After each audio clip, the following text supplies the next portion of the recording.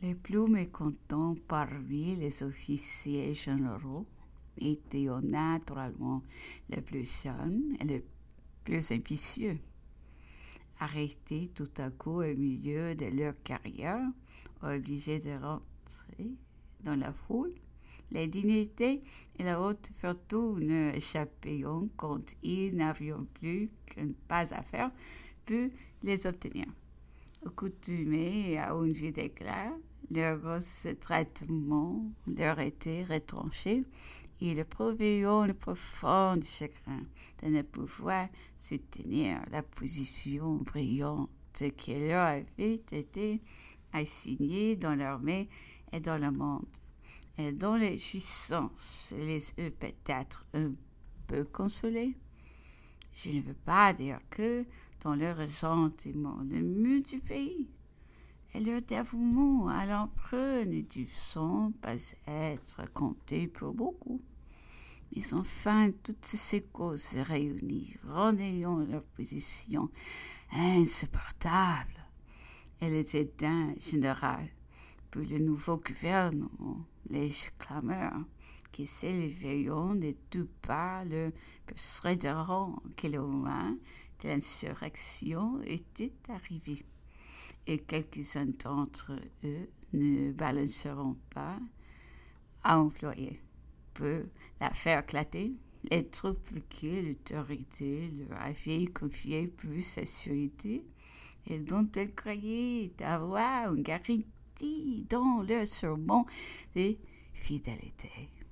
Je n'avais pas la plus légère connaissance du complot. Ce fut M. Depay qui m'en parla la première et qui, avec la confiance et la légèreté de la jeunesse, m'en donna tous les détails. Il ne me cacha même aucun des noms de ceux qui les dirigeants à la multiplicité des confidences. J'ai vu bientôt que tout le monde était instruit et acceptait le gouvernement.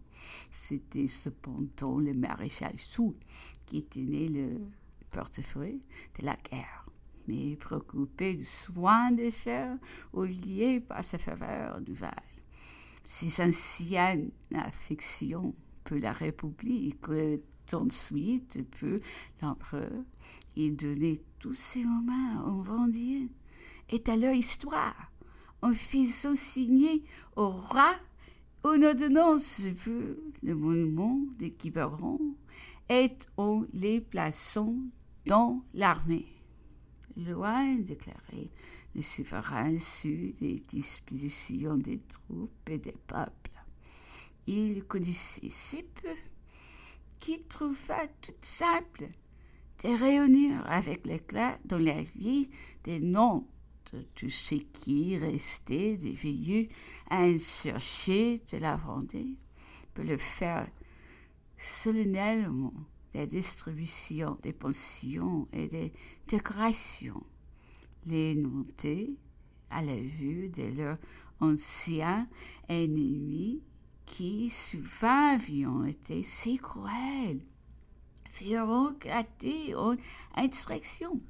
L'agent du ministre fut obligé de le sauver, laissant après lui la population indignée, disposée à reprendre les armes pour repousser cet acte de contre-révolution.